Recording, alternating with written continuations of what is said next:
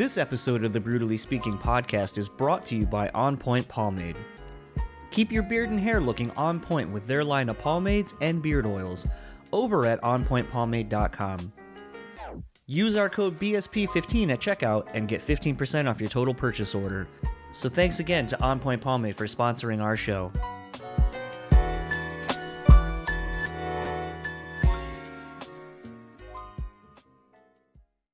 This episode is also sponsored by The Bean Bastard Coffee. Head over to thebeanbastard.com and pick up any one of their delicious hand-roasted coffees. Coffee lovers will also enjoy their hand-cut and handmade espresso candles and soaps as well. If you're in the Buffalo, New York area, head to their store located at 448 Elmwood Avenue. And thanks again to The Bean Bastard for supporting this show.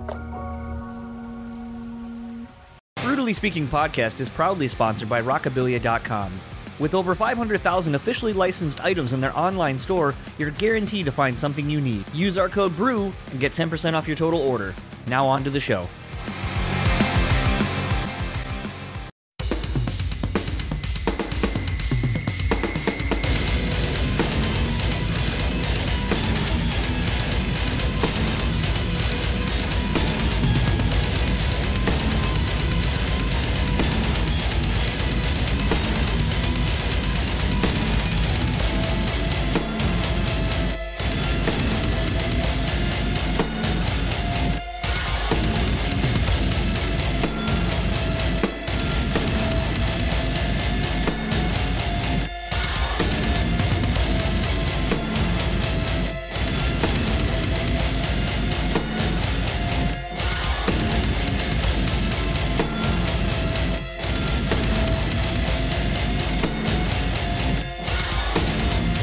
What's up, everybody? Welcome to another episode of the Brutally Speaking podcast. I am your host, John, and this episode's guest for $2.99 is Marcos, the guitarist of POD. I didn't say his last name because I'm honestly not entirely sure how to say it, and I fucking hate saying last names incorrectly. I believe it's Curel, but I don't know. Like, I even Googled his last name in interviews just to see how he says it, and he even mentions, "Hi, this is Marcos from POD." So I'm going to take the easy way out. You heard me already try to say it. I think it's Curel. I think it's how I've heard it, or Curiel.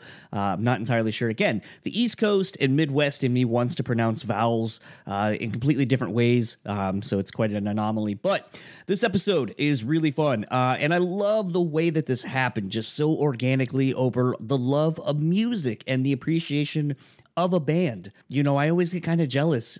Dewey over at the Pure Pleasure podcast, he'll just be like, you know, he'll have a great guest and it'll be like, oh yeah, you know, I heard you talk to so-and-so and then I heard that episode and then they reached out to me and said, you should talk to this person, or, you know, that's how, you know, he gets a lot of his guests. You know, even when we have a discussion, it's like a lot of times like, well, how do you get people? And I'm like, oh, like, usually I go through a publicist and I don't necessarily get a lot of recommendations from people. But this was one where it happened very organically. Like I said, our good friend Ross over at Enjoyed the Ride Records, who we had on the podcast a little while ago, put out the 10th anniversary, basically, of Harvard's The Inevitable and I record, their first record outside of Animals, if you have heard that record. And I noticed Marcos commented on the release, basically, of, hey, we're going to drop the repressing of this on Friday. And it was weird because I had just at the time talked to Mike from Stained and had made the comment in my chat about how basically Stained was one of the bands that kind of the nation in rock, I'll say, that got spun a lot to inspire hope in light of the events of 9/11. And was one of those things where I said, other than POD probably, with Youth of the Nation being probably the anthem for a nation that is trying to heal after those events, that is funny that, like, you know, a couple of days later, I basically see this comment from Marcos, and I was like, hey, really weird. I was just actually talking about you, and, you know, so on and so forth. And then I was like, you know, we did the thing, you know, talking about Harvard and the record, and then we started following each other, and then, you know, started DMing and just kind of talking about our love of the band and vinyl and all that kind of stuff. And, you know, then I kind of mentioned, I was like, you know, a long time ago, I had Dave Buckner from Ex Papa Roach on, and he, you know, he said that, you know, who you should get on is Marcos. Like, he would be good for a long form chat like this. And I was like, absolutely. Like, if you want to help me get in touch with him, would love to have him on. But coincidentally, like Dewey also typically says with guests, that it takes a long time to get. I think it was better. The band is getting ready to put out the 20th anniversary of Satellite, their landmark record with, Youth of the Nation, Alive, Boom, all those big classic hits. And, it kind of allowed us to reflect on the last really big global thing to affect us all was, I want to say 9/11 personally. I mean, it affected the way that, the whole country shut down, the way that we now, do travel, and some of the things like with enhanced licenses and so forth, like just everything has changed as a byproduct of that event. Very much like a lot has changed and will continue to keep changing in light of the pandemic that we've all been in over the last 15, 16 months. So it was kind of cool to actually get to reflect a little bit on that record. And also touch a little bit into Marcos's influences guitar playing, because I think, as a guitar player, admittedly not super great, but, I tend to, as I try to learn other people's songs, kind of get a feel for what these people are doing and the things that they're playing. And it's one of those where I've always thought Marcos has a very understated playing style. He's not too busy, and everything just fits. You can get a sense of feeling from him, literally the feeling of Marcos playing his guitar and these notes and these chords and stuff just kind of having to come out of him to be a part of the song. That's always one of the things that's always one of the things that has endeared me about POD's music as I've grown up with it, is basically that it's kind of timeless in that sense, that it's played for the song. It feels important that all of them needed to get together to release those things, whether it be through the instrumentation or Sonny with his lyrics or whatever, to reach us as fans. So this was really fun. And, Marcos and I, as you'll hear, really enjoy hip hop and music of all kinds. So this is just kind of really a fun, kind of loose conversation just about the exploration of finding yourself and your voice through music, whether it be through music that you are literally creating or through music that you are an active participant in experiencing and feeling. I've noticed that's kind of been the theme lately, with last week's episode with Chris Hornbrook of Poison the Well, even going back to the episode with Lee from Born of Osiris. Lately, the whole thing and the theme has kind of been self-exploration through music and through other other things that allow you to kind of open yourself up a little bit, whether it be therapy or in last week's episode, some psychedelics and so forth. But yeah, this was a really fun chat. And without further ado, this is my conversation with Marcos from POD, and I'll talk to you on the other side of it.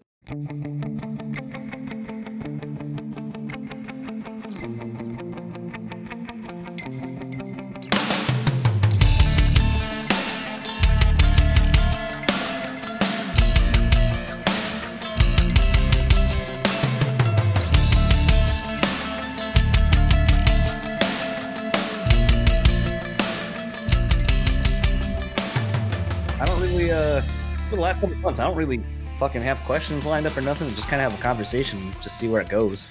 All right, let's do it. So, first of all, have you been keeping up with you follow basketball, right? I feel like I've seen you post some stuff about it on Twitter, maybe. Follow who? Basketball. A little bit, man. I'm a Lakers fan. Okay, well, sorry. Yeah, I mean, it's been rough, but it's been fun. I mean, it was really bad a few years ago. Well, I mean, yeah, once Kobe left, and God, I mean, I feel like it's funny because I've been watching the show The Shop on HBO. It's LeBron's like barbershop style TV show where he just has random, basically entrepreneurs, but athletes and musicians and so forth on, and they just kind of talk about kind of them coming to success, the things that they've learned as they've grown up in these various industries, the similarities and so forth.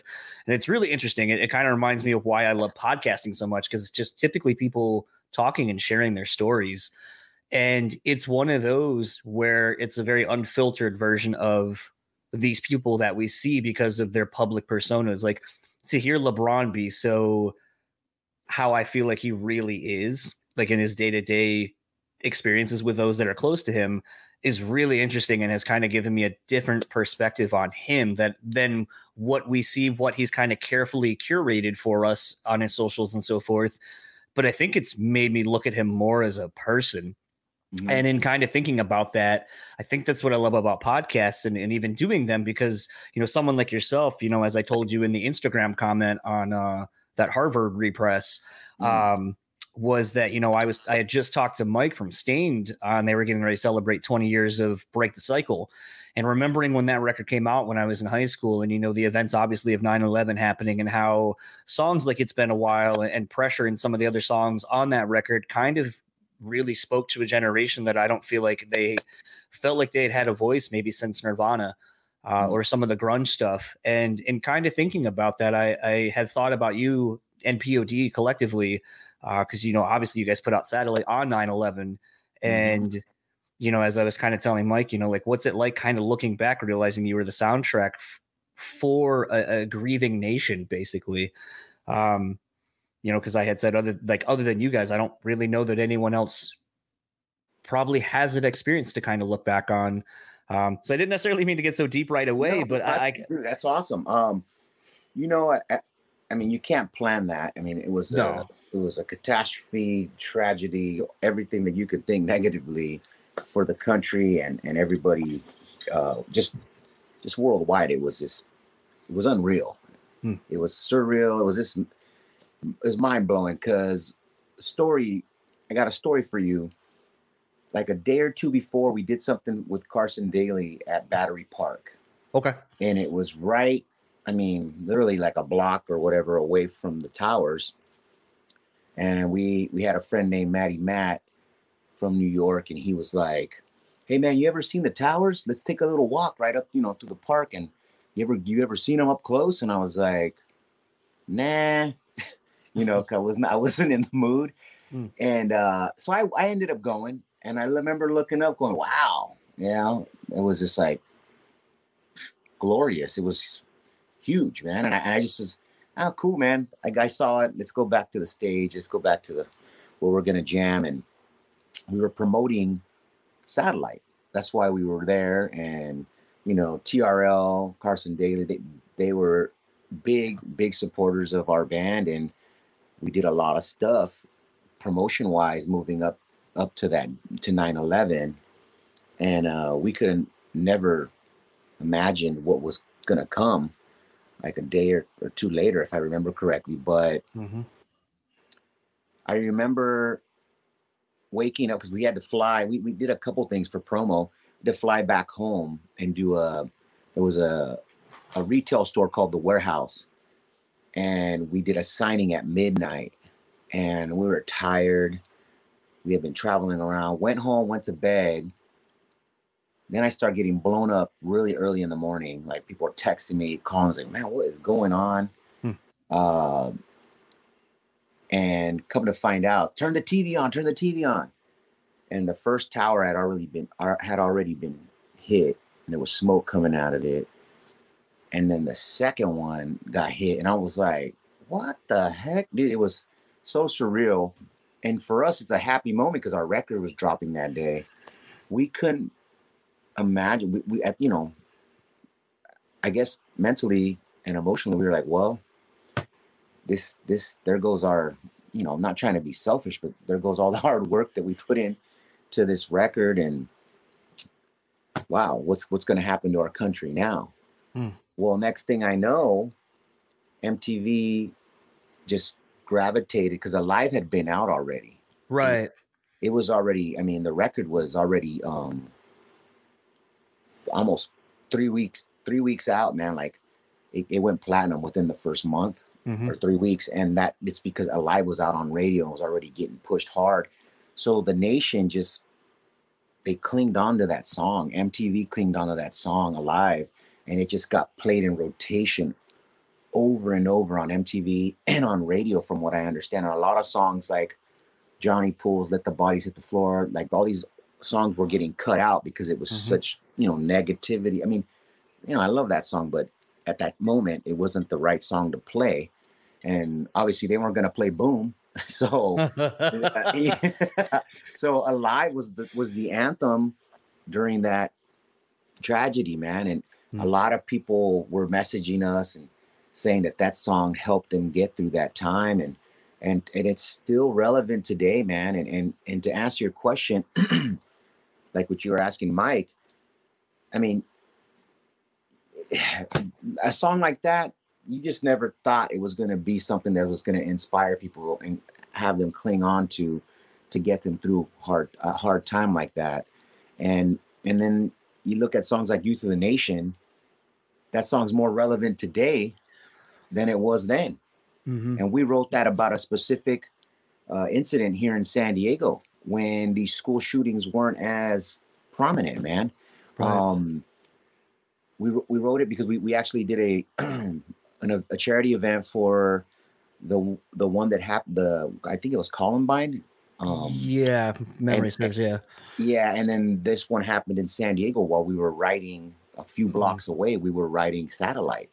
Mm. So that song was given birth by our sorrow and our pain, because on our way to the studio, we're not like your normal band that writes music at night and parties. We were like, do we have coffee? It's like going to work. We all have families. We all go to meet at the studio. And as we were going there, helicopters, people speeding. It was like, what's going on? We get to the studio. It's on the TV that Mm. some kid went in and blasted a bunch of students. And I was like, that's horrible. Next thing I know, I put on my guitar and that first note for Youth of the Nation, and we just started jamming, and it was giving birth, man. You know, it's just weird, how that stuff works out. But that those songs they have a really strong meaning for a lot of people, man. And I'm glad to have been blessed to be a part of it, as a guitarist, as a bandmate, and as a creator.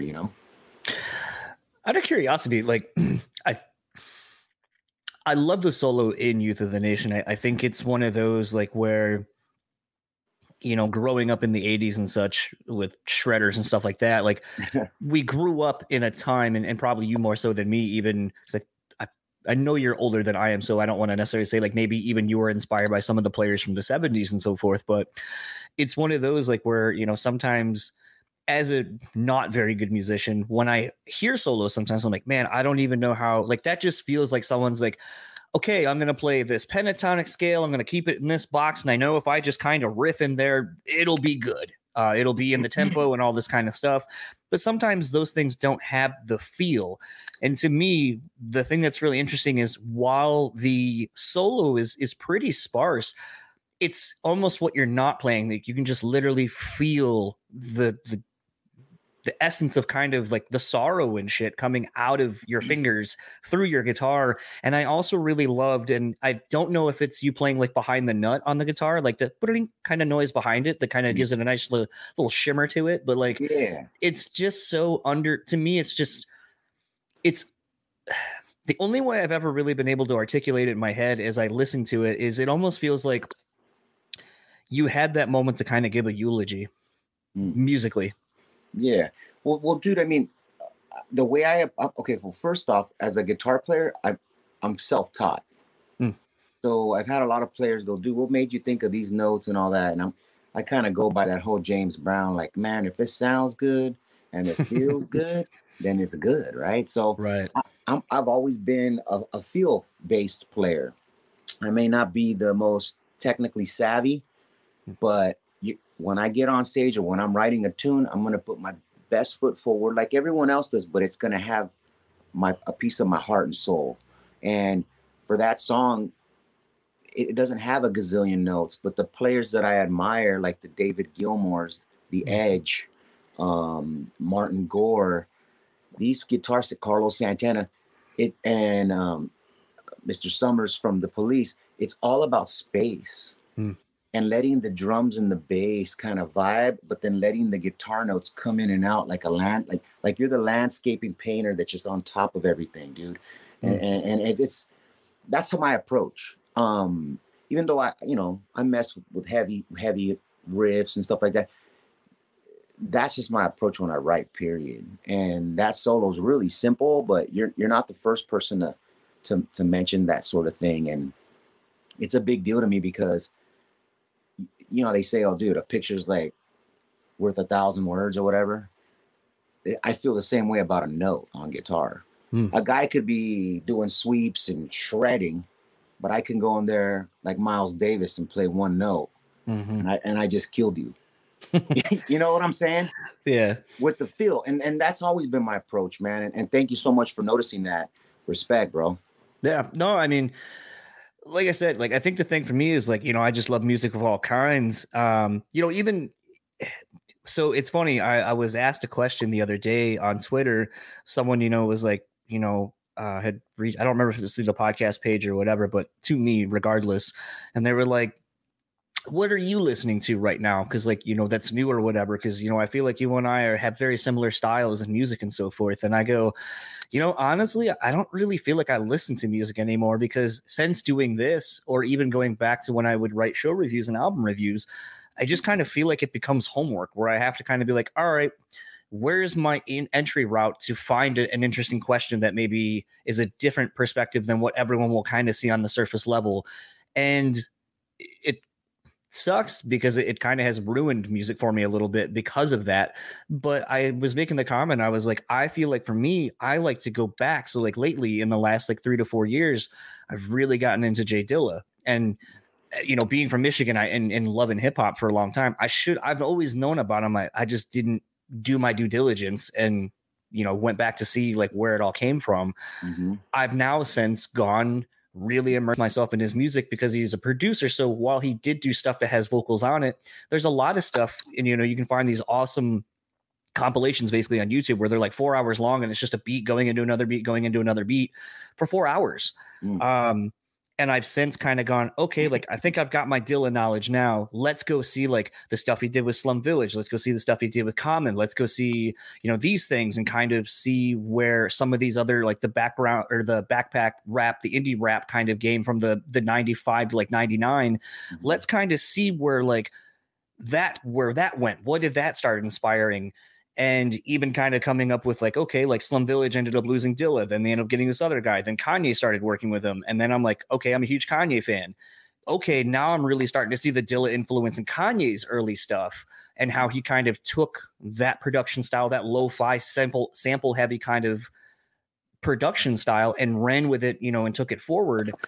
Basically on Jay-Z's Blueprint record, which subsequently came out around the same time, actually I think on 9/11 as well, or right around there, because I remember really wanting to get that record.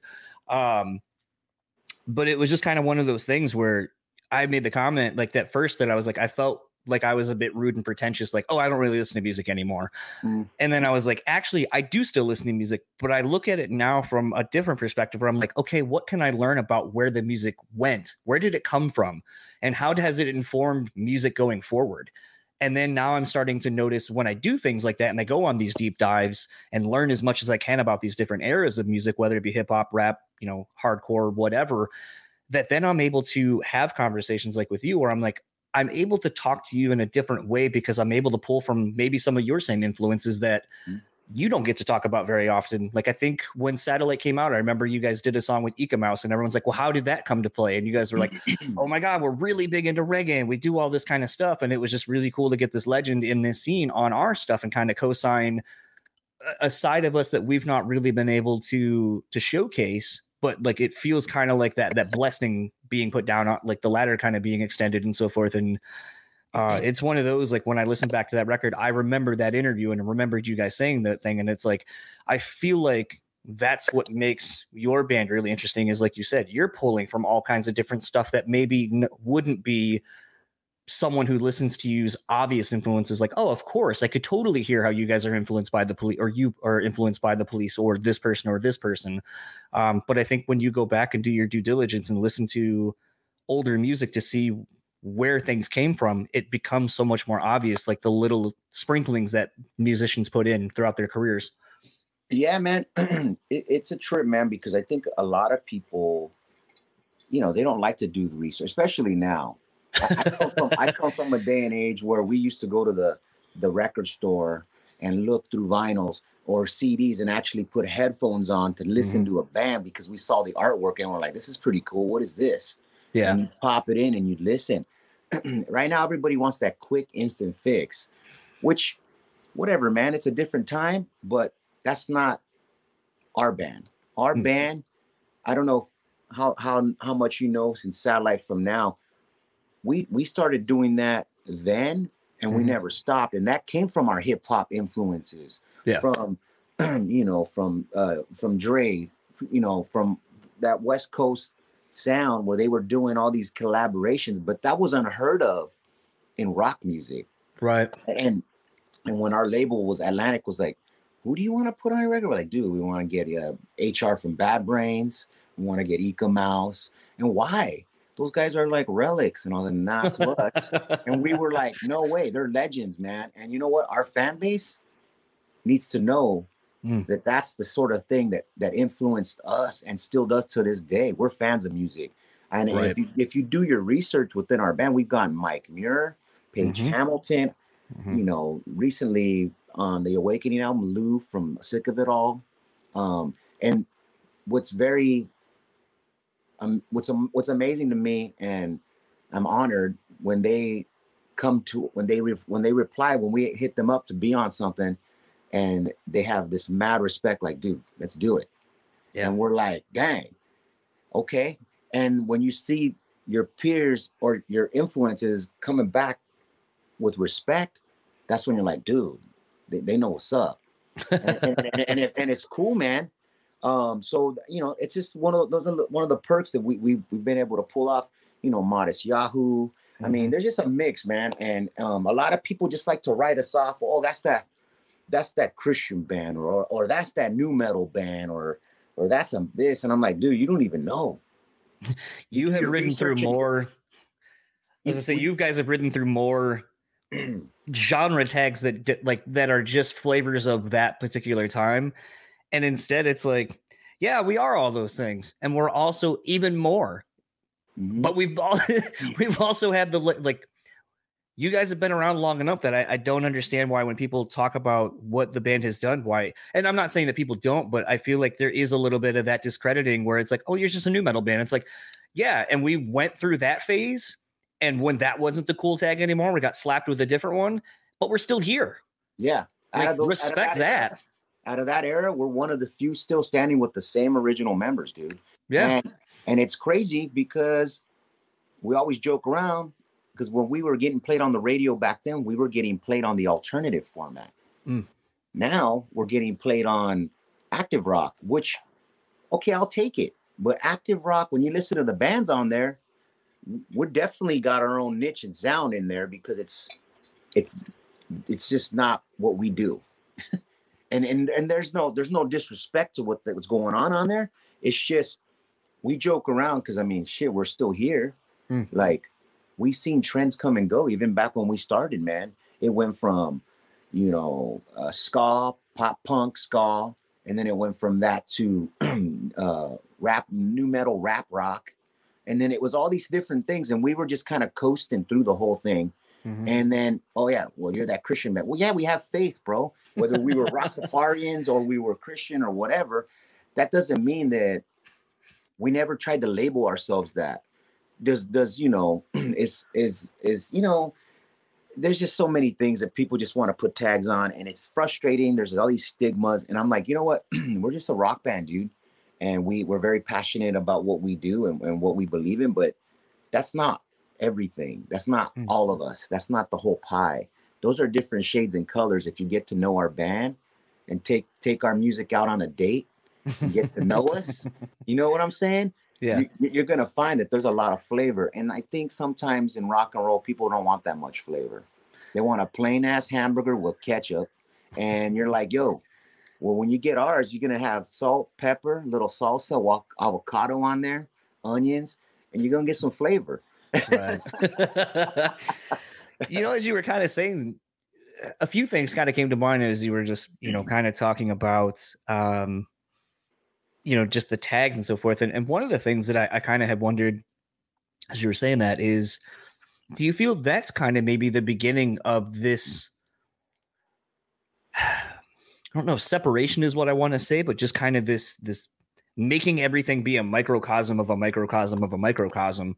Do you think that kind of really started back then with trying to separate music into these buzzwords or whatever to sell it? Or do you think it kind of goes back even further than that? I think the music industry and record labels do that because they want it to be relatable to the listener. And a lot of listeners, I hate to say it, dude, are like this. and like yourself and me, like I'm pretty open-minded. I know what I love, that music is subjective. I don't like everything, but I won't knock it. I'll be like, that's not for me. Yep. I won't listen to that, but it's an art form and I respect it. So, you know, a lot of people, I mean, in my younger days, I was all metal. I mean, you know, Metallica, Faith No More, Iron Maiden, you know, and I was like, this is it. But was how I evolved as a player, you know? And of course, my family turned me on to, you know, that early on with vinyl, Hendrix, Zeppelin, the classics, dude, the Doors. And I grew up on all that, and I just kind of made my own sound. And that's the one thing I'm grateful, you know, I got my own sound. I ain't, you know, Petrucci or whatever. I ain't like a shredder, but I got my own sound, and everybody has noticed that. And I'm grateful for that because that's priceless as a guitarist, because a lot of guitar players can sound exactly the same because they're all doing the same pentatonic scales and and it's like, dude, you sound like this cookie cutter. You're shredding, that's hard to do, but I did that early on when I was a youngster, dude. I was learning all my sweeps, and then I realized it's not about this. It's about feel, man. And our band is all about feel. And it's about being raw and dude, I mean, that's some people, they're used to hearing tracks behind their bands, which we don't have nothing against. You know, we'll mess with it at some point, maybe. I don't know. I'm not counting it out, but it's all raw. Do you plug in? You're going to hear feedback. You're going to hear me tuning. I purposely do not always, but I don't mute my pedal when I tune, like the old school Hendrix, like at live. And I do all that on purpose because I want people to know this shit's live, dude. This is 4 individuals trying to connect and vibe together, and that's what's bringing you this raw sound. And it's not perfect. Someone told me once rock and roll's perfect, it's not rock and roll anymore.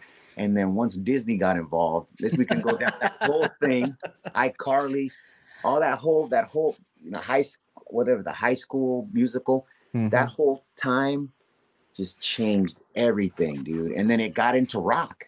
That's my opinion. And everyone just started being super perfect live. They were playing Milli Vanilli had something, man. Like they were onto something, bro. Like straight up, you know. But we keep it raw, dude. And we try, but we're not closing our minds off. Like, well, we'll mess with some samples and stuff. But dude, that's what you get with POD. Well, I think the Milli Vanilli thing, I think, is kind of interesting because, and I know a lot of people have talked about them essentially being scapegoats initially, but I guess essentially now, as time has gone on, being almost pioneers of what would become just regular performances. Like, you know, the fact that it's like, oh, well, you found out that they didn't write their music. So it's like, oh, well, not only did they not write it, but now they're not even singing it and they're performing to tracks. Like, and everyone gave them a lot of shit to the point where, and I don't remember which one it was, but like that one of them, like, through the shame and guilt, I guess, of just constantly being referred to as kind of a joke or whatever. It's like, you know, ended up killing himself. And it's like, now you have people who that's how they make their career. And it's almost like one of those, like, where people are just like, yeah, I don't care. Like, I was at a Janet Jackson show many years ago, and I was doing a show review for it. And I remember, you know, I'm a big Janet Jackson fan. I'm a big, you know, Terry Jam and I'm sorry, I think I'm getting my names mixed up. Jimmy Jam and Terry Lewis. You know, the guys that wrote a lot of that stuff of that era, like, you know, Black Cat and all that kind of stuff. And it was really a bummer for me to see the band just obscured in darkness, literally, and being kind of an afterthought, and realizing like Janet's lip syncing pretty obviously.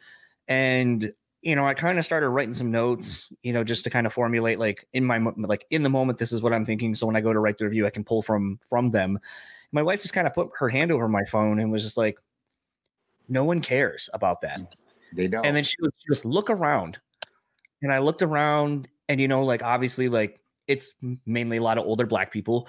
And what was really funny is, like, there was a couple, like, 3 rows down from me, and they're fucking showing out, all dressed up. They're dancing. They're having a good fucking time. And I was just like, that's what I need to focus on. That's what I should write my review about, is what is it doing to everybody? How is the timeless music that we all grew up with or love, for one reason or another, how does it make us feel when we're all in a room together listening to it and seeing this person perform it, literally performing it?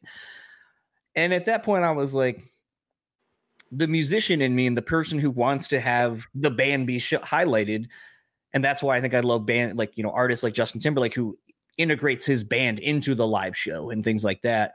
But it was one of those, like, that was really a turning point for me as a person, kind of, who I guess objectively reviews music or whatever, that I was like, I guess it's not about that. I guess it's not about the fact that I can tell that this is playing to tracks and stuff like that. And I feel like I'm being slighted as a fan of this, but other people don't care. They expect that it should be perfect.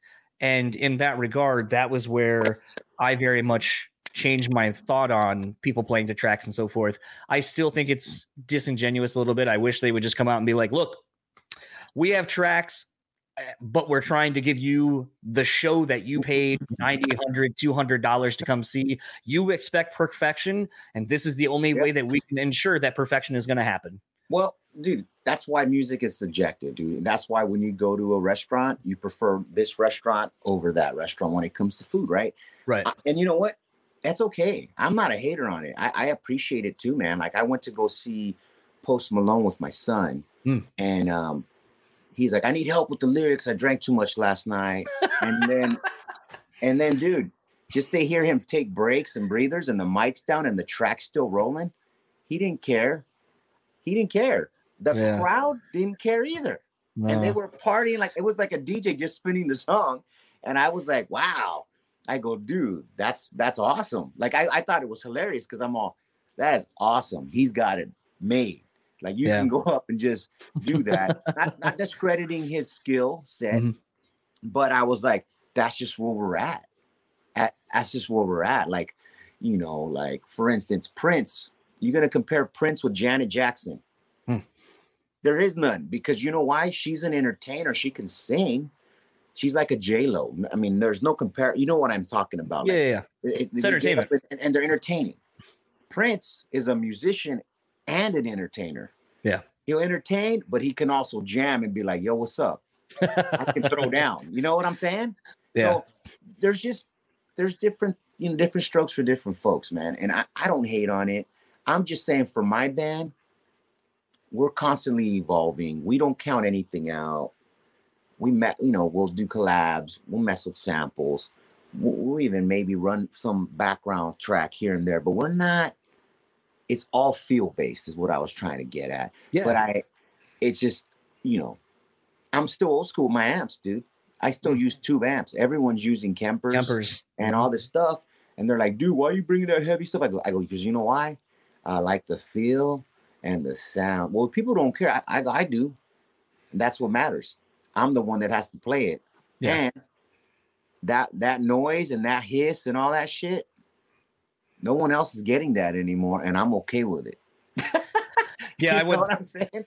I went through the same thing recently. I got Fishman's put into one of my guitars because I was like, a lot of my friends really love them. And I was like, all right, like, I know I love my EMGs. Like, that's what I like. Give me some EMGs, 81, 65, or 85 to 81. Like, for a metal tone, like, perfect. If it works for Metallica, it'll work for me. Yeah. And finally, like, a buddy of mine was like, what are you running? I was like, I got this, like, kind of shitty head, whatever. It's like a digital head, basically a pre-Kemper, more or less. Yeah. I actually think it was one of the Line 6 Spiders.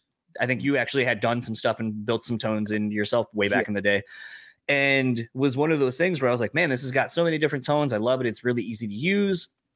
And he was like, yeah, but you're not going to notice. You're not really going to really be able to showcase what those pickups can do if you don't have like a real like tube head. So then I started the whole process of like, what do I want my sound to be like, how, and all this kind of stuff. And then I dropped the money on a PB 5153 and then I had to start buying pedals and all this kind of other stuff. And I'm like, fuck, I forgot. Like, this is why I never wanted to go down this route, because it just gets so expensive to kind of figure out like what, in theory, you want to kind of build your tone around and all these kind of things. But it is one of those that there is something for as much as everyone's like, you should have bought a Kemper, you should have bought a Kemper, you should have bought a Kemper. I just kind of keep going, telling myself, it's like, yeah, but there's something kind of cool about turning that thing on. And then once the tubes kind of warm up and get really nice and, you know, the sound's good, like that, like probably 20, 30 minutes into playing, like everything just kind of starts feeling and sounding good.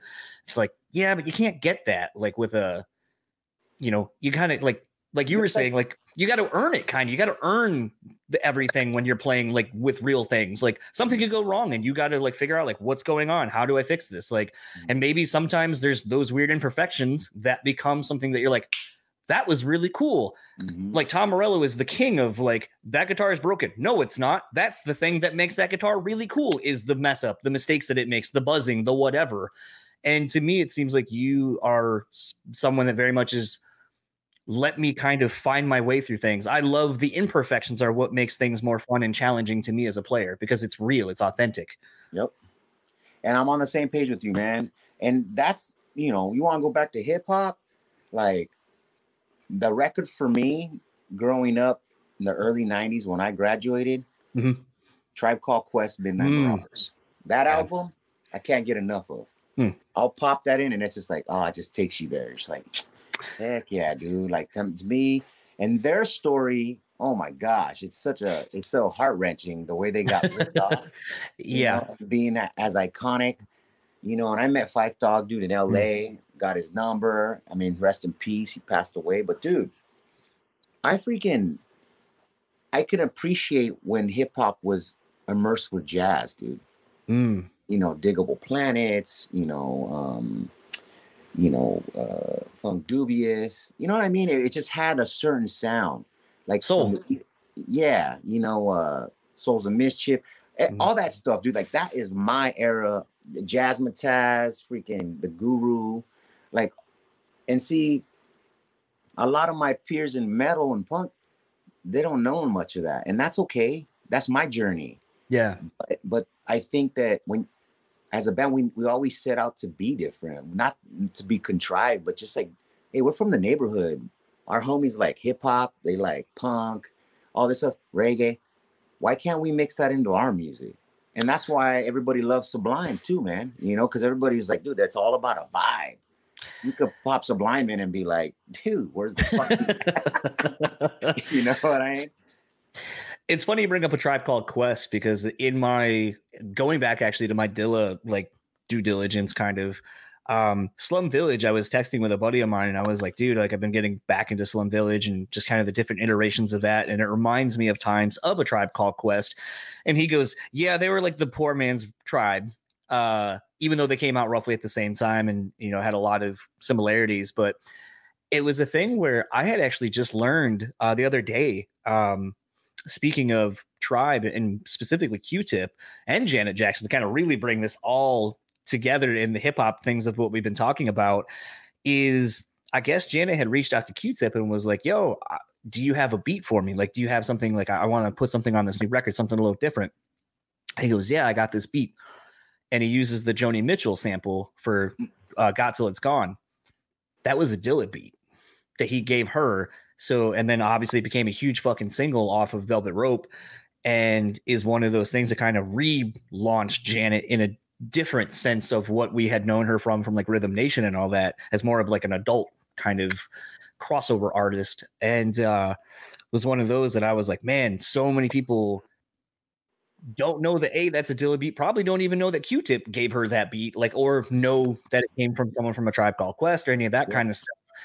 And it's just one of those that it's like, it's so crazy to think sometimes about how things that are the underground always is informing mainstream. We just don't know it because people aren't willing to learn or care, I guess, really is what it boils down to. And I think that's the thing that just is really sad to me. Just like in anything, though, you got to have the desire to learn.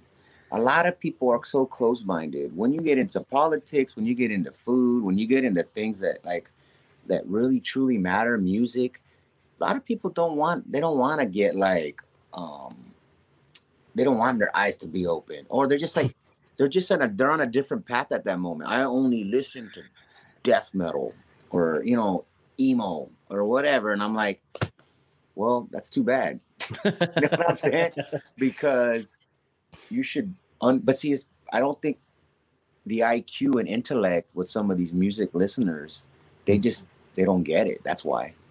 And one thing I was telling a friend, they asked me, what do you think it takes for an artist to make it these days? Obviously, you got marketing, you got to have something different. But I think I figured it out. I decoded it. You got to have a voice. And what I mean by that, I'm not talking like a voice in the sense of like, oh, I'm standing up for this or that. I'm talking about a voice, a tone. Let's do the comparisons here. The 90s, just in the 90s, you got Cypress Hill, right? You got Rage Against the Machine, Eddie Vedder, Pearl Jam, the Chili Peppers, Smashing Pumpkins. Everybody's voice and tonality is completely different. If you think about that, System of a Down, you think about whether you like Sonny or Sonny's voice in my band, or let's say Anthony Kiedis and the Chili Peppers, it's them. It's their voice. And the problem is that you have bands coming out that all sound similar, and they're like, well, I don't understand why we never made it. Well, yeah, because you sound like 10 other bands that trying to sound like Maynard. Or you sound like, a gazillion other bands that try to sound like this guy. It's like, you got to have your own tonality. Axl Rose, when you heard that, like you heard his voice, come on, you know what I mean? That you knew it was him.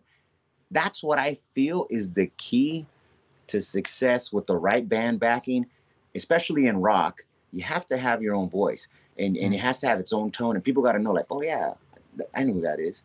At first, they think it's weird, right? When people first heard System of a Down, they were like, what is this? That's weird, right? But now it's the norm, and you're like, dude, that's awesome. I love it.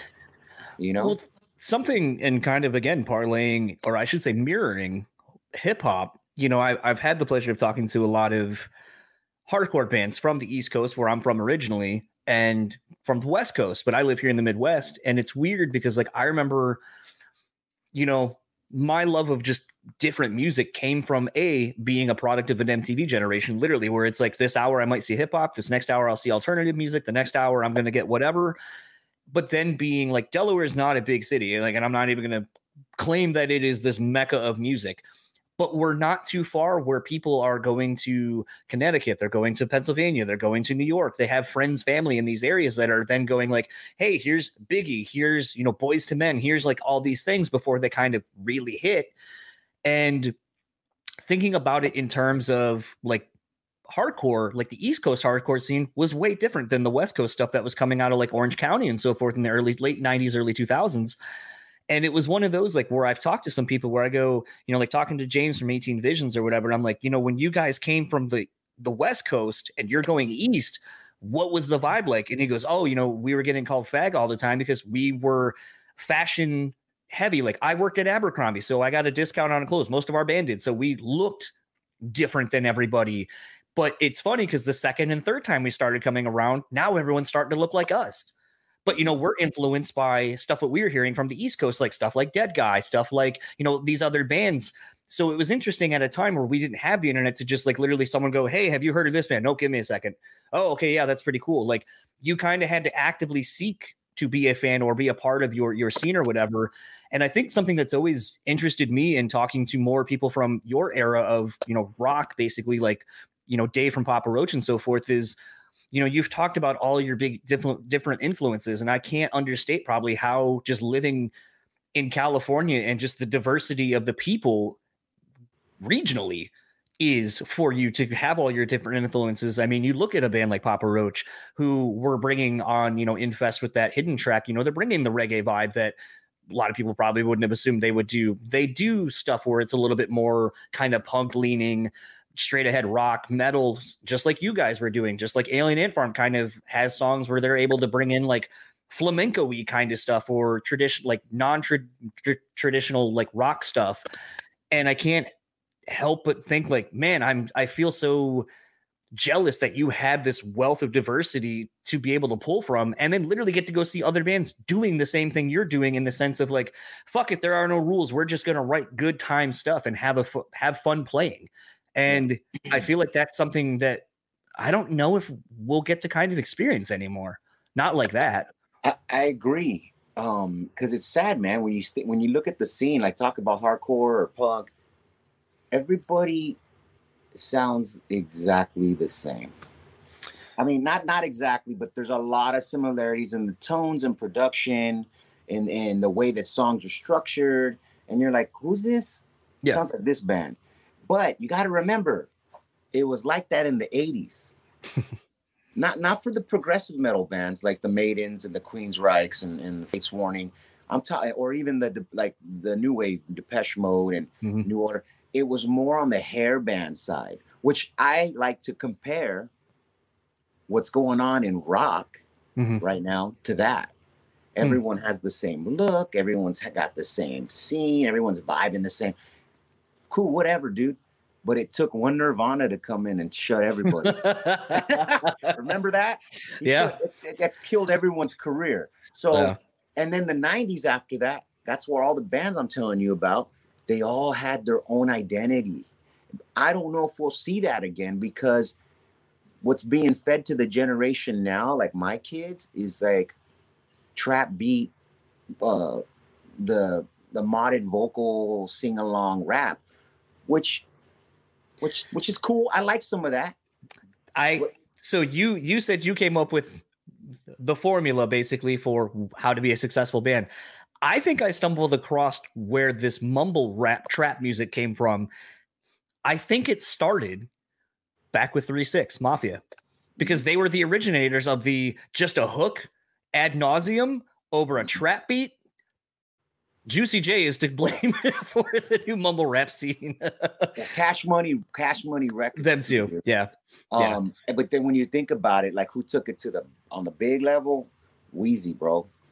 You know that. Then he tied in with Drake, and then it just kind of But I think even that, for as much as people want to hate on Drake or Lil Wayne and stuff like that, I think Wayne. I'm a huge fan of both of them, by the way, because they're badass to me. And when people talk to us, I'm like, dude, how can you hate on the brilliance? I mean, Drake came out and just showed you that he can flow. Yep. And that's when I was like, oh man, Furthest Thing is my jam, dude. The way he turns, I love how he'll turn a phrase. Basically, he'll give you a line and then basically flip it back the other way, and you're just like, huh, that's good. I like that. Yeah, brilliant. But it's the thing that I always say, for as much as people want to shit on Wayne, and I had a different guest on, and we talked about when Wayne did a medley of the old Hot Boy stuff. Like back when Wayne was like 14, 15, was like only being guested on some of this stuff, barely had any verses on anyone's stuff. And I go, but the thing that you can't deny about, I'll say, like that Wheezy, I think, has taught Drake, Nicki, and all of the others that were on Young Money, is I feel like he just is like work. And if you have a tireless work ethic, ain't no one going to outperform you. And at the very least, if something don't hit here, it'll hit somewhere else because you've put in the work. And for as much as people want to slam Drake or whatever and be like, oh, he's just everywhere. And it's like, yeah, because the dude's like just tirelessly working. He will outwork anybody. He's riding the wave, because in life, nothing lasts forever, dude. No. So he'll ride that wave until he can't ride it no more. He'll be like, dude, I cashed out big time, bro. Yeah. Which is awesome. More power to him, dude. He's a great entertainer, though, man. I saw the tour when him and Wheezy went out together. I was supposed to go see that. I did not. And it was so creative. They had an app where you could actually vote on each guy. And they had a Street Fighter, I want to say. Yep. It was freaking awesome, dude. Yeah. And I was like, I'm entertained right now. I took my nephew to his first concert. He was just over the moon, like just freaking loving it. And I was like, just seeing the spot. Once again, though, that's entertainment, though, like what you're saying about Janet Jackson. Yeah. Whether it's reggae, whether it's punk, whatever style music, if it's bringing good vibes to the people, you got to remember, we're in the entertainment business regardless. No matter how you look at it, you're the getaway for the people that are going 9 to 5, that want to go to a show and not think about their problems. Go, dude, I'm going to go to this show and have a good time, man. And when you see shows like that, like these kind of, I'll call them big spectacle shows, like One of the best shows I've ever seen, and people are always kind of giving me crap for it, is that Kanye Life of Pablo tour where it was the floating stage and the lights. Yeah. One of the most incredible shows I've ever seen. I've never seen an arena full of people not leave for one song. Like as soon as the show started, it was like, that's it. I'm in until the show's done. Never seen a crowd that engaged ever. So for as much as people sometimes want to talk on a Kanye for not being good, it's like I've seen some really big acts, and I there's always the bathroom song, and I never saw that entire show. But when you see shows like that, though, what do you as a performer take away that you then try to bring to what you do in POD? Well, I mean, it gives you some perspective. You're like, okay, these guys invested a lot of their money into their production. And a lot of times you just want to get on stage, throw a banner up, and just rock, right? Where it's more competitive these days with rock, especially in active rock. People are doing, the productions are getting bigger, and it's kind of set this bar pretty high with people are expecting that.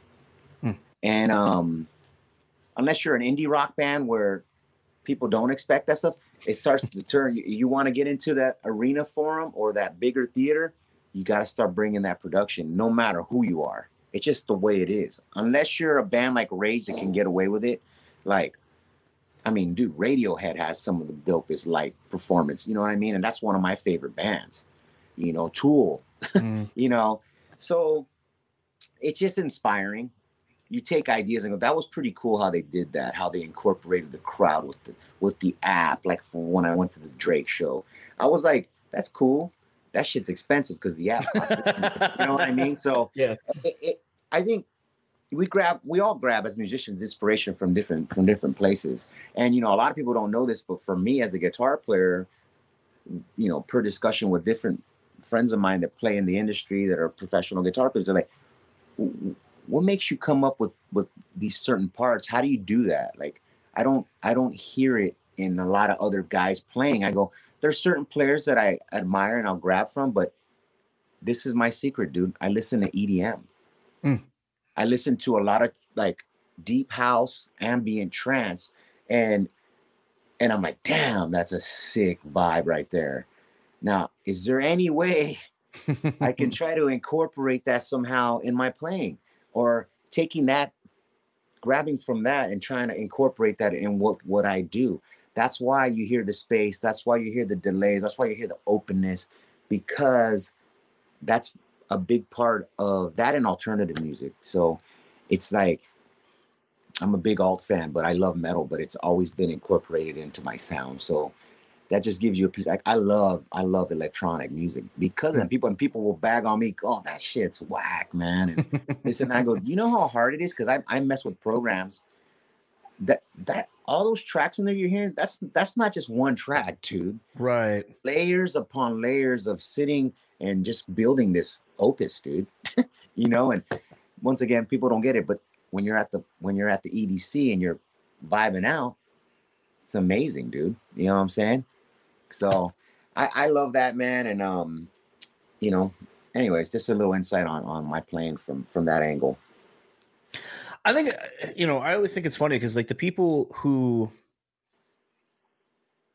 I talk to that like through doing this a lot of times end up kind of becoming friends with a lot of the people and just kind of sharing similar experiences, or kind of being like, oh, I noticed it, like Andrew from the Ghost Inside, he put out a solo record, basically an EP.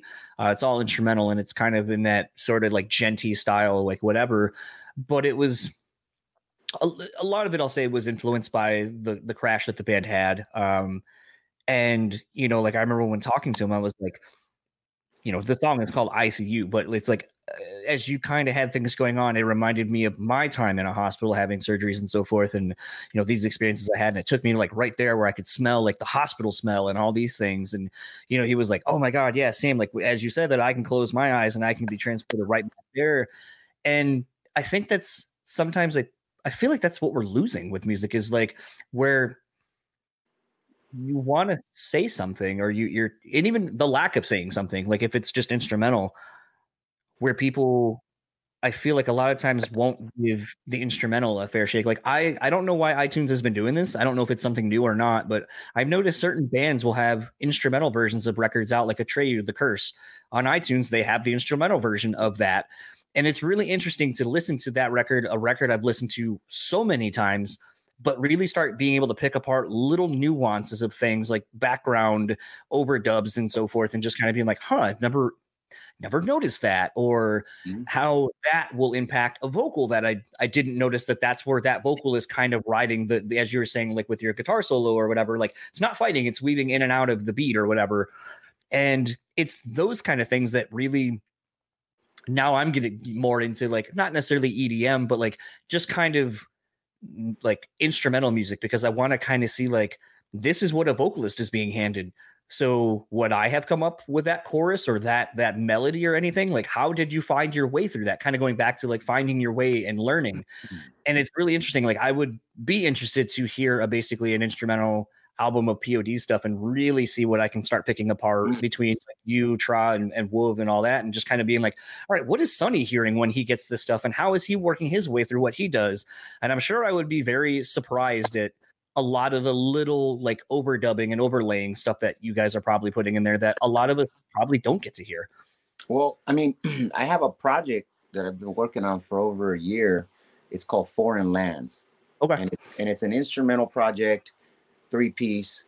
And the whole, I guess, mission with that band is instrumental records, but then doing at some point like an encyclopedia set, 3 or 4 songs with a guest vocalist over music that we write. There's no set structure. It's almost like jazz. It's like, you know, jammy or whatever. There is structure, but it's just, it's not going to get played on the radio per se.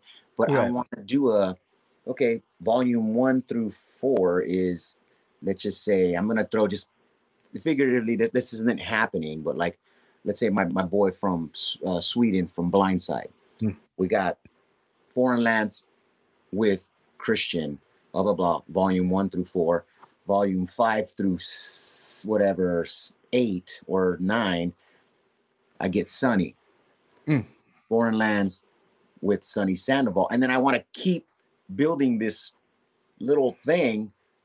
There's not one set singer. Maybe we'll put a record where we have one, but and then in between all that, you have instrumental records. So Foreign Lands, if you get a chance and go to my Instagram, the link is up top. You'll hear little instrumental pieces on that page, but I've been working on that for quite some time. It's very progressive. It's heavy and at times very open and spacey. I wanted to recommend one of my favorite electronic artists is a guy from Colorado, Lane 8. Amazing dude. His writing and his skill set, the way that he does electronic music is amazing, dude. I mean, I have a playlist on Spotify. I'll send it to you. But those are like my favorite songs of his. But you can sit back and do anything, drive, put headphones on, and just trip out on everything. The way everything builds, it's melodic, it's freaking sexy. It's just dope, you know. And that and Cascade, those are the two guys that I and you know, I've been a fan since way back when. Like that's why we did. I don't know if you ever heard it. POD's Boom with Crystal Method. Yeah. Yep. And then we did another one with Paul Oakenfold, The Messenger.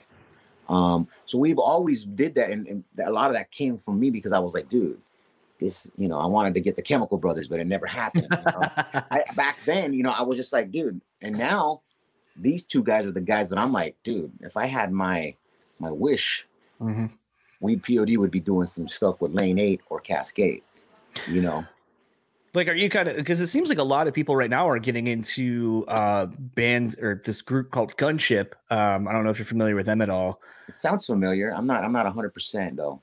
They're kind of like on this like synth wave kind of like, and that seems to be the thing a lot of people are getting into right now, is this like synth wave trend kind of, I'll call it. But like Gunship to me almost feels like a little bit of like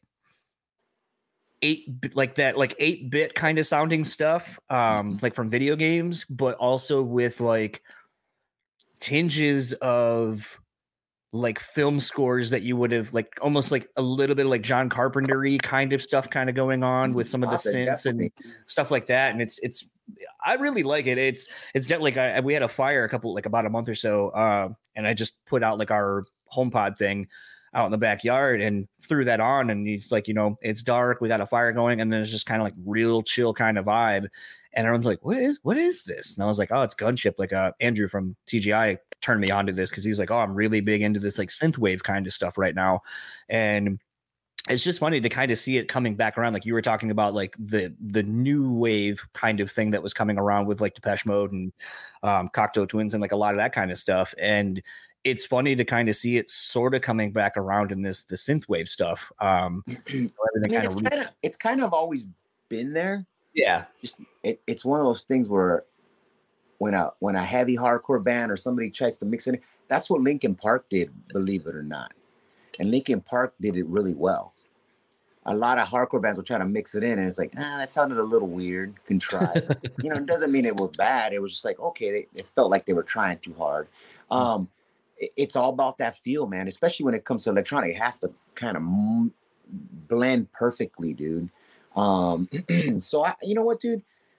I'm excited. That stuff makes me very excited for the future of music. That's why, you know, how we met through the Harvard re-release of The Inevitable and I. That album, dude, to this day, from the first time I heard it, I was like, wow. And, you know, it was very reminiscent. It had its moments where, you know, I'm a big Circa Survive guy too. And I was just like, this is pretty cool. And I know they had the same producer and all that. But there was something definitely different. Like almost the way his approach to the vocals were like very Sade-ish, which Sonny does the same kind of thing on a lot of our music. And I was like, wow, this is sick. And then the progressions and the space, like the Police. I even told the guitarist, he reached out to me. Jason or Lee? Jason. And he goes, dude, thanks for, you know, the support. And I was like, you know what, man? I don't know if you've ever heard this, but the production and the way that you guys write in a weird way reminds me of a band that I grew up, that I loved, grew up to, Sunny Day Real Estate. Yep. Just the sounds and the vibe. I was like, I love it, right? And he was like, man, thanks, dude. That's a compliment. But well, I'm just letting you know, man, like what you guys are doing sound-wise. He said there's a third record. It just hasn't been recorded. It's completely written. I'm all, well, drop it, dude. I was like, come on, I want to hear it. He's all, it's amazing too. I was like, man, dude, you know, and you know, everyone's around all different places now. And I was like, you guys got to just get together and record that album, man. Just for fun, dude. They are an interesting band. A friend of mine, they literally played at a bar like 3 minutes from my house. And a buddy of mine was like, you got to come see this band. They came through like a couple months ago. I saw them. They kind of have this like weird kind of Circa Survive meets like Glassjaw tendencies, like as far as the performance. Yeah. And so I was like, all right, like not the biggest Circa fan, but I was like, you telling me that there's gonna be like a Glassjaw vibe live? Like I'll go see that, especially at a small bar. And I remember and there's actually footage of them playing one of the songs. I forget what song it is, but there's footage from that actual show. And there was like maybe 12 of us there. And I remember just being like, man, this band's incredible. Fast forward, like, I think maybe a year, someone had put them in touch with me to book them. And so I booked them at the Intersection here in Grand Rapids. And it was one of those things like seeing them play again to a whole bunch, like to a bigger room and more people. It was just like crazy to see. And I remember they stayed with me after that show, and I had just seen Let Live when they opened for Underoath. Like they were the first of four or whatever with Times of Grace, which is weird now that they're like both bands are back and actually doing really well. And I just remember being so blown away by Jason's energy live. I mean, as everyone has been. And he's a teacher now, right? Jason is, as far as I know, yes. Jason's a teacher. Does like photography stuff too. I think that was his other like passion. But I remember it was funny because like all the guys in Harbor were like, "Oh, you have this Let Live record? Are they good?" And I was like, "Oh my god, dude, they're fucking amazing! Like one of the craziest bands I've ever seen. Like I had to buy the record, and the music's really good too." And then they're like, "Oh, because we just got offered a tour with them. And I was just like, wow, that'll be very interesting because you guys don't sound anything alike. But I love that because that reminds me of when I used to go to shows and you'd see hardcore band, an indie band, and like a rapper. And it's like none of that works, but it all works. And just to see the trajectory of Harvard after basically booking them and seeing them that first time, like they were a band I thought was just going to blow up and take over like that kind of indie shoegazy post-hardcore kind of world. And, I think they ended up losing their drummer first because he went and took a gig over in China, I think, to basically teach English and become a teacher over there. Great drummer, by God, the feel he has is just phenomenal.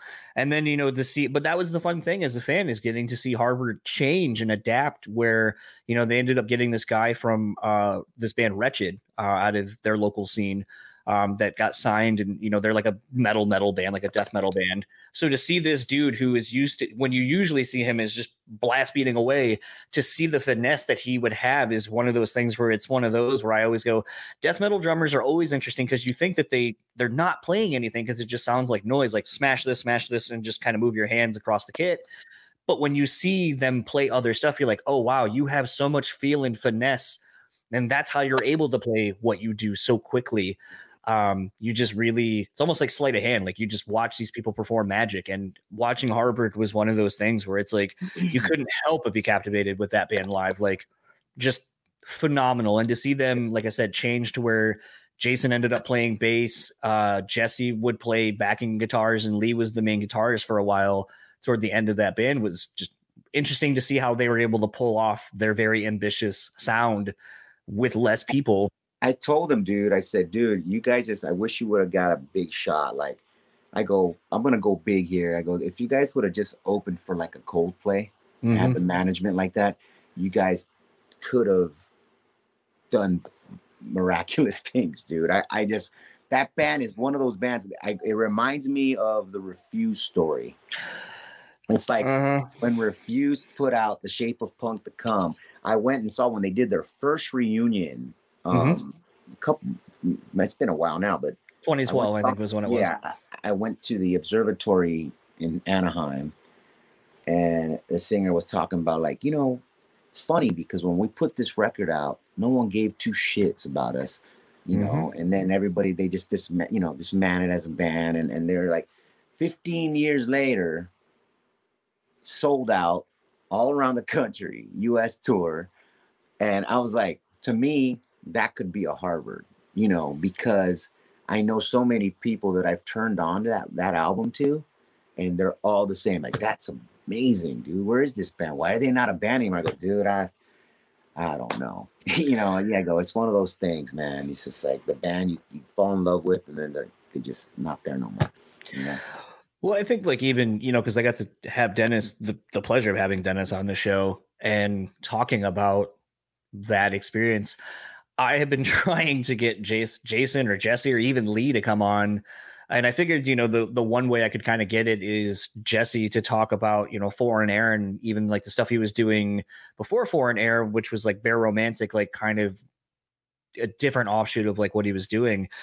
And it's like that band exists in such a weird space because like they barely did any press. Like they remind me of an old school band where it's like, you don't know anything really about any of the guys in the band other than what they're willing to let you in and see. And in that regard, it makes this band just so magical and mysterious. Like we don't know anything really about them. And it's one of those like where it's like, I could see the band getting back together in some capacity, but I also feel like they're of the mind almost Tool-like, where it would be like, it was a moment in time and it's past and we're not going to go back and revisit it. And dude, it's just like the Refuse thing. Like I like some of the new music that they've been putting out, but it's not the same.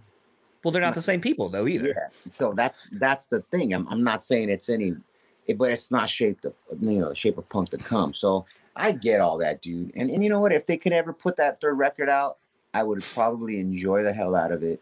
But that's how me and you connected. So that was a cool topic to discuss because I got nothing but mad respect to that band, dude. And I was gonna ask you, since you come from the hardcore scene, like were you into like bands like Lifetime or Into Another or Sensefield? So it's funny is like I feel like I always feel kind of bad like when people like get into talking about like hardcore and stuff like that. Like there are definitely some of the more underground hardcore bands that I'm into, but I think a lot of my hardcore and metal stuff is it's and this sounds so bad to say it like this, but it's like uh, actually a better way to say it. So, some people are like, why don't you get like, why do you hate death metal? And I'm like, I don't hate it. I don't like the fact that it doesn't speak to me.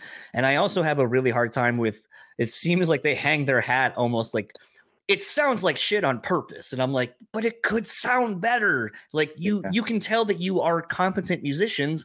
Why make it sound so shitty? And to me, my thing with hardcore for a while was that it's like where some people are like, oh, it's rawness is like the selling point. And I was like, yeah, but nothing like that's why I loved when Adam D and Steve Ebbets and some of these producers, because I'm a big producer guy too. I love when you find people who are able to turn that thing that you like, but like make it sound really good. So you're like, oh, this is why everyone loves this band. Like it's more akin to what the band would sound like in a live setting.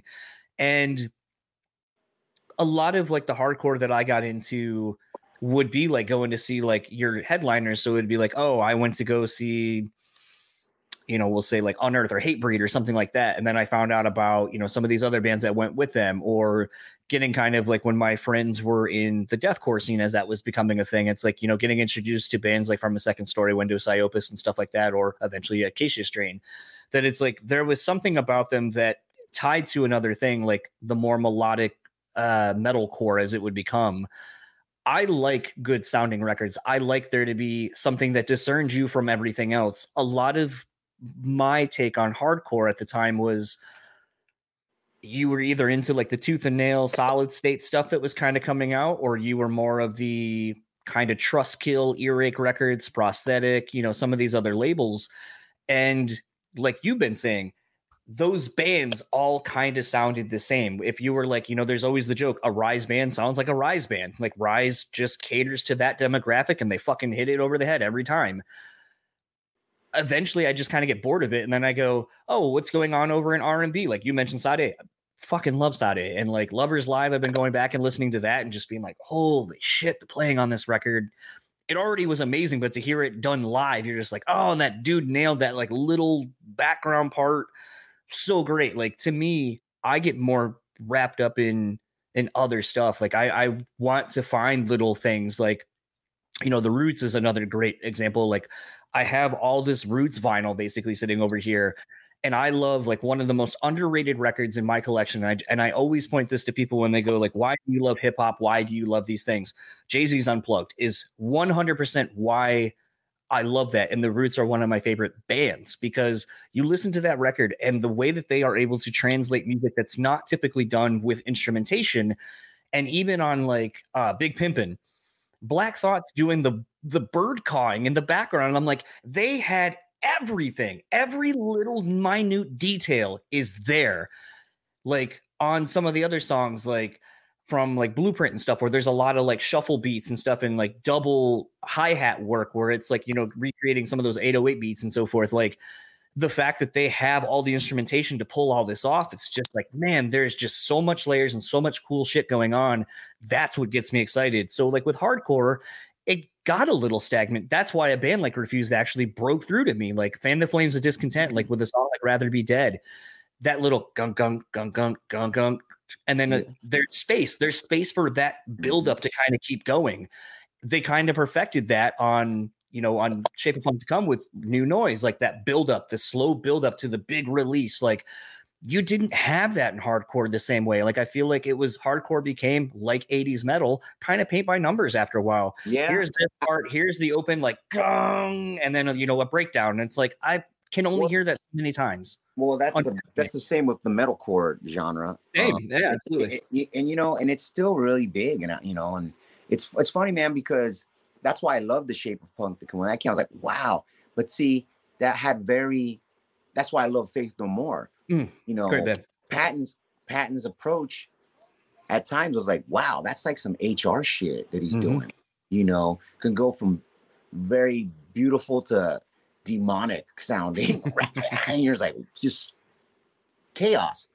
But it was all controlled, man, and I thought it was amazing. So when I heard the Shape of Punk to Come, I was like, okay, this has that screechy high scream. It's not like the it was a I'm talking about, and I just but see once again those bands all had their own identity, dude. uh, Bad Brains, the post-hardcore, Fugazi, Quicksand. Like you knew, like each band, like you just knew they didn't sound like the other band. I'm always going to be a huge advocate, and that's for me is what makes a difference on why a band has something and why a band doesn't. Speaking of a Rise band that I think is absolutely phenomenal, and dude, Dance Gavin Dance, bro.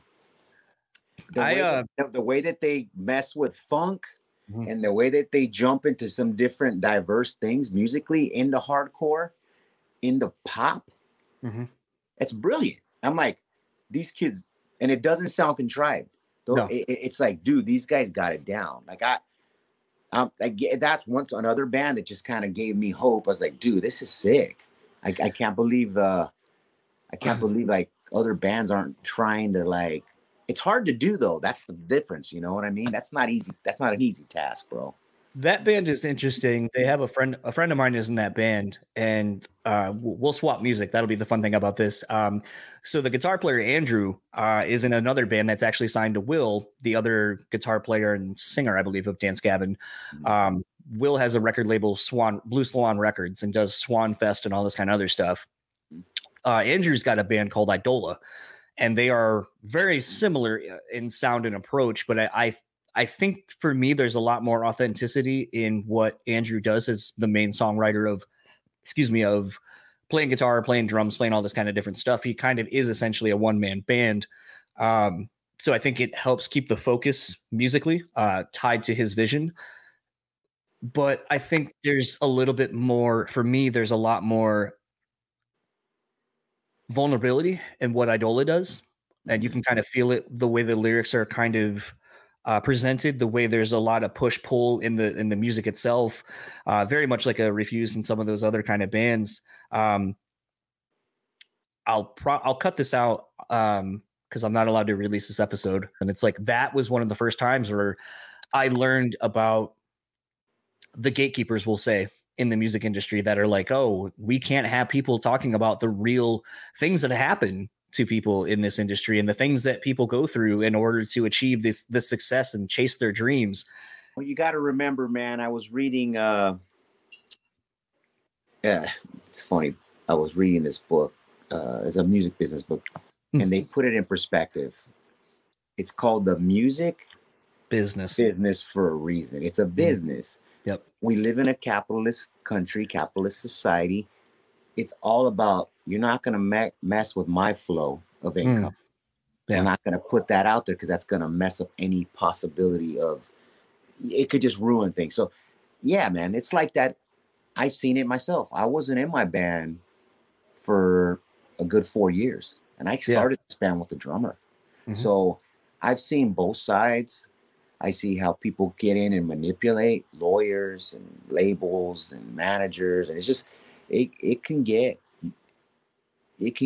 ugly, man. And the thing is, now that we're older as a band and we're still here doing it, we look back on that as a learning experience and we go, you know what, man, I wish that would have never went down that way. I wish this never would have happened. But you have a lot of people.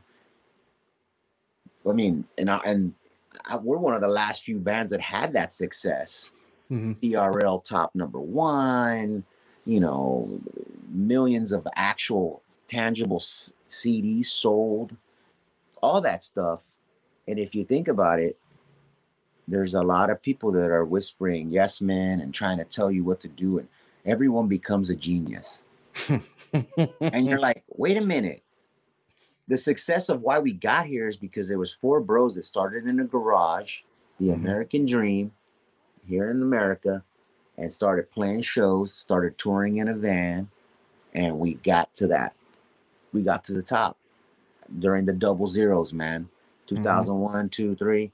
That was us, man. We took Linkin Park on their first tour ever as a favor to Roger Ames, the head of Warner Brothers, WEA, Warner Electra Atlantic. We were like, who are these kids? Nobody wants to get them on tour, man. I can't get them. I promise you. This was after the Fundamental Elements of Southtown. I promise you. You guys take my band out. I don't care if you have 3 bands already on the ticket. Put them up front. Give them 20 minutes. Just get them on the damn tour. We get this Linkin Park, this band on there. We had no idea who they were. And they start showing up early, and we start seeing people showing up early to see this band. And we're like, what the hell? Who is it? Who are these kids? Next thing you know, dude, it just never stopped. Their record dropped and they just freaking blew up. We built a friendship with them, lifelong, dude. Chester, rest in peace. And it just goes to show you, man, like, well, first off, life is fragile, bro. And it is, man. And the thing is, dude, like, this industry will chew you up and spit you out, bro. But as a band and as brothers, we learned, like, this is our band. Yeah. When we put a record out, it lives on forever, even after we pass away. We can't let people come and tell us what to do. Obviously, you take the good and the bad, because, you know, there's people out there with good intentions that really want to see you be successful. But sometimes there's these guys that come in, and to give you an example, I'm not going to say any names here. Yeah, that's fine. But when we were doing, it was either Boom or Youth of Nation in the studio, one of the high ups came in and was like, I don't know about this one. See, I was going to ask you that question, actually. Well, then he goes, we want it to sound more like Crazy Town's Butterfly. And we just looked at each other and we're like, dude. And then the producer, Howard Benson, turned around, because I'm the vocal guy. I mean, I'm the big music guy in the band, right? So I was like, I'm very passionate about, oh, dude, that's my lick and my riff. I wrote that part. I was like this, and he looks at me and goes, I'll handle it. Stop, you know, because I was getting ready to be like, no, you're not going to take my art and do that, dude. You know what I mean? And, but dude, you got to keep it in perspective. And I think at a young age, when these bands are getting signed and having this quick success, dude, it's like a hurricane, dude. You're in the eye of the storm and everything is just, and you're trying to figure it all out. You got a family that's trying, you know, everyone's dealing with your change, your success. You got friends. Then you got other bands that are hating on you. Dude, it's just a lot going on. And I feel for Andrew, man, because you know what? That all he's lacking is a little bit of guidance, bro. Yeah. That's it. But heartfelt, true guidance, man. You know, because, you know, life isn't always going to be cherry, bro. It's not always going to be perfect. I don't care if you're LeBron James or, you know, I don't know, who's the most successful musician on the earth right now. I don't know. It doesn't matter, dude. Success doesn't make you happy. Money doesn't make you happy. So it's like they say, there's a saying, if you're a miserable poor person, almost 99.9%, if you get rich, you're going to be a miserable rich person. Because happiness truly comes from within yourself, man. So, well, kind of speaking to that, and I'll kind of start winding this down because I don't want to take up all your day. So something that I think has been interesting and sort of loosely speaking to the music business side of things, you know, I've found it very inspiring, you know, like earlier today when I asked if we were still good for the time to start, and you were like, yep, just getting back from the gym and all that kind of stuff. You know, you've been posting a lot about your working out, and you're changing your daily habits to be a healthier you, a more productive you. You know, was because I've heard on other podcasts people being like, oh, I was, you know, insert whatever person from a band being like, oh, we got looked over because, you know, we didn't have a cute guy in the band that could help sell records, could be the face of the band, or this, that, or the other. Was that ever something that anyone in the business side of things kind of would say to you, like, where they're like, hey, we're kind of like, we would really love it if you lost some weight because, you know, it's a little bit harder to sell the look of the band because of whatever. Like, was that ever a thing that you had to go through? It was, but luckily for me, I was the guitarist. If I was the singer, you're gonna get crucified times 10, bro. Um, but since I was the guitar player, I still felt the heat. But they don't understand that when someone's carrying their issues on the outside, because a lot of that is it's from internal, man. Your coping mechanism. A lot of people eat for comfort, emotionally eat, or whatever. They're bored, or they're dealing with substance abuse, and that's their new addiction. And until you can up here get it figured out, which even to this day it's a struggle for me. Um, I'm going. I have my demons. I'm going through a bunch of shit. But then you always got. I was telling somebody, you can train your muscles and your heart and everything to be good, but you also got to train your mind. That's why I'm a big advocate for the PMA, dude. You know, and the thing is, it's not just a hipster thing to say. It's some real shit, bro. Like the PMA, positive mental attitude. You have to train your mind to be that way. It's not like you wake up one day and be like, oh, and then you're gonna go through tests where it tests your mental strength. Oh man, this person's just getting under my skin, or this situation, everything's messed up. Then you got to go, how am I gonna do better? How do I look at the positive in the situation? And that's the hardest thing to do sometimes, because we want to just sit and sulk in our negativity when we're down and out. And that's okay. Yeah. That's, and the thing is man, if I can encourage anybody out there, there's 2 books, dude, that I would tell you guys to read just to start. The 4 Agreements, amazing book that changed my life. It's a simple read. It's only like 150 pages. It comes from Mexican Toltec Indian wisdom from down south in Mexico. They were poets and artists. If you follow these 4 agreements, your life can change. It's not a religion, not even a self-help. It's more of a mentality. Like, I need to try to do this better. Like, what the first agreement, don't take anything personal. You know how hard that is? Extremely. When you're an emotional being, emotional artist, musician, we put our hearts on our sleeves. That's the hardest thing to do. I struggle with that one. But now that you read it and you kind of apply it to your life, it gives you perspective. Okay, that's their dream, that's their journey, and they're taking it and deflecting onto me. Their negativity. And maybe we're not meant to be in each other's lives. I got to brush it off, not take it personal. Move on. Those are the types of things that you learn. Another book is my boy John Joseph from Cro-Mags. We've become friends online, and it was through a book because Terry from Ant Farm recommended it because he knew I was into the 4 agreements. Was the PMA Effect. I read that book and I was like, dude, this is on the same type of level as the 4 agreements. Those 2 books are starters. I would say read those 2 books, but really read them. Don't be watching TV and get distracted. Go to a beautiful place, a positive place where you can sit down, take it all in and read a couple chapters. Take it in, man. It makes a difference. I think that's something in this pandemic that I've had some things that I've talked about on the podcast previously, so I'm not going to re-share the story again and again, but essentially had something that happened that made me go like, man, like I need to go get like help, because mentally, like I'm just not in a good spot. And went to therapy, and for a while, like I think that we constantly as a culture talk about like we need to destigmatize mental health, mental wellness, and all this kind of stuff, and be advocates for people being willing to reach out and get help that they need. And it was one of those things where, in light of the pandemic, where we're all locked down, we can't go see people and all this kind of stuff. Thankfully, I had this to at least have some interaction and being able to have new experiences where everyone else is stuck in their own. But the other thing was, gone were the excuses, basically, where it's like I can literally have therapy doing a setup almost identical to this, where it's like I'm on a webcam, I can see the person I'm talking to, we have our session, and the first session felt like word vomit, where I was just like, oh, and then I'm like, oh, I don't know how you're gonna get anything out of that. And then my therapist was like, oh, well, have you thought about this, or have you noticed these things? And each session, there was always just this little piece that basically it was like, think about this.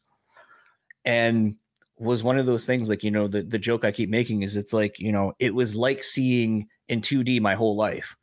And then through the pieces of information I was given, it's like, holy shit, a 3D world exists. Does anyone else know about this? Can anyone else see these things? Like how it has opened my eyes to things. And it's funny. It's almost serendipitous, basically, that you mentioned the whole brushing things off, not taking things personally. So like today I made a comment on something in a Facebook group. Someone got back to the person that essentially I was talking to.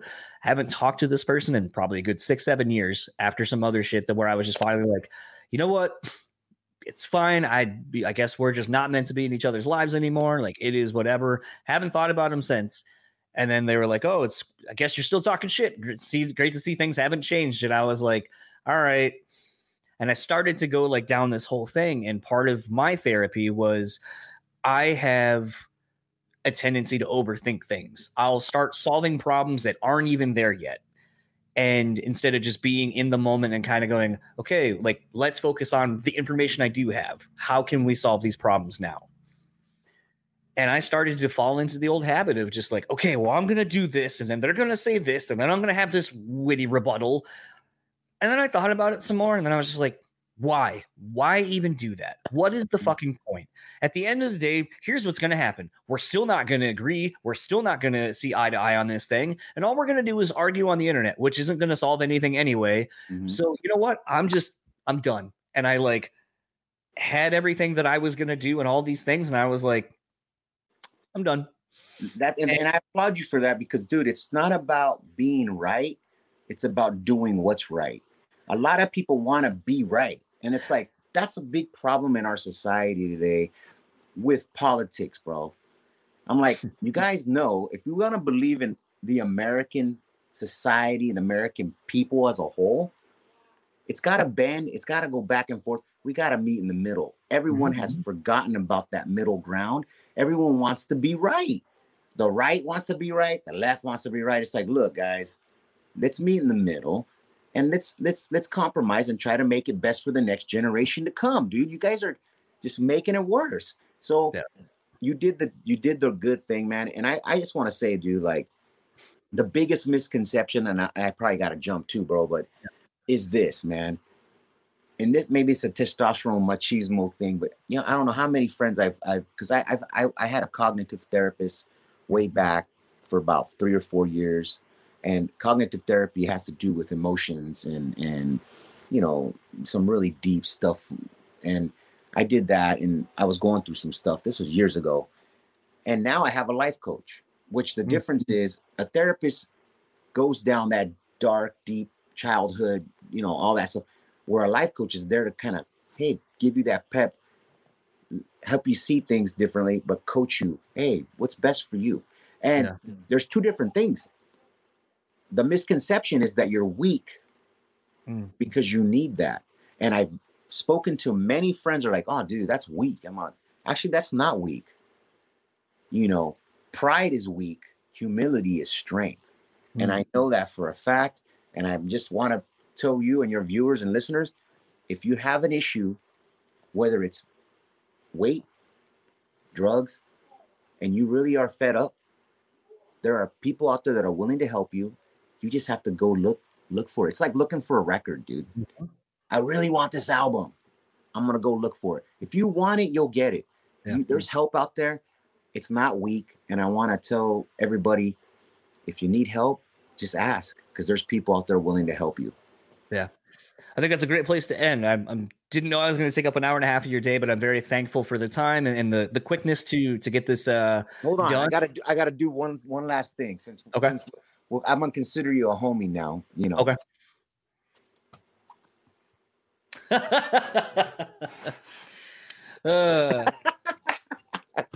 It's all respect, my brother. For sure, absolutely. I guess we'll is there anything you would like to plug? Anything online? I know obviously you guys have the satellite tour tours are getting announced, thank God. So I know you guys have that, but is there anything else you would like to plug where people can find you? Yeah, I mean, it's the 20th anniversary for Satellite. and we're gonna play that record kind of like Pink Floyd style from beginning to end. And we're gonna be coming to a city near you. I mean, mainly places where restrictions aren't so harsh. We got a 2-month tour booked, and we're taking From Ashes to New out, All Good Things, and Sleep Sirens, I believe. So we're gonna be playing that record for a little bit, and at the same time, we're also writing new material for a new record. And then check out my other project, Foreign Lands, if you get a chance. I haven't released anything yet, but you can go to our Instagram and kind of vibe out the instrumental music and stuff. But other than that, we'll see you out on the road. Yeah, looking forward to it. Hopefully, you'll get to Michigan or close-ish, so I can try to come catch a show. And I mean, it's either Detroit or Flint. We haven't been up to Grand Rapids in quite some time, man. I know you guys need to rectify that. But actually, I think you guys are playing Pierre's, which is equal distance to me to Detroit, and I actually like that venue a little bit better. Okay, I think when Detroit we're playing St. Andrews Hall. Yep. Yeah. Haven't been there in a long time either. So if you come on out, let me know, bro. For sure. We'll grab a coffee or a bite or whatever, man. Sounds good. Enjoy the rest of your day. All right, late. So that's my conversation with Marcos from POD. Want to thank him for taking the time on a random, I think we talked on a random Tuesday or Monday, actually. I can't remember exactly which, but it was really cool getting to get to talk to him. And after such, we have exchanged music that we both are into, and that some of which we talked about on the show.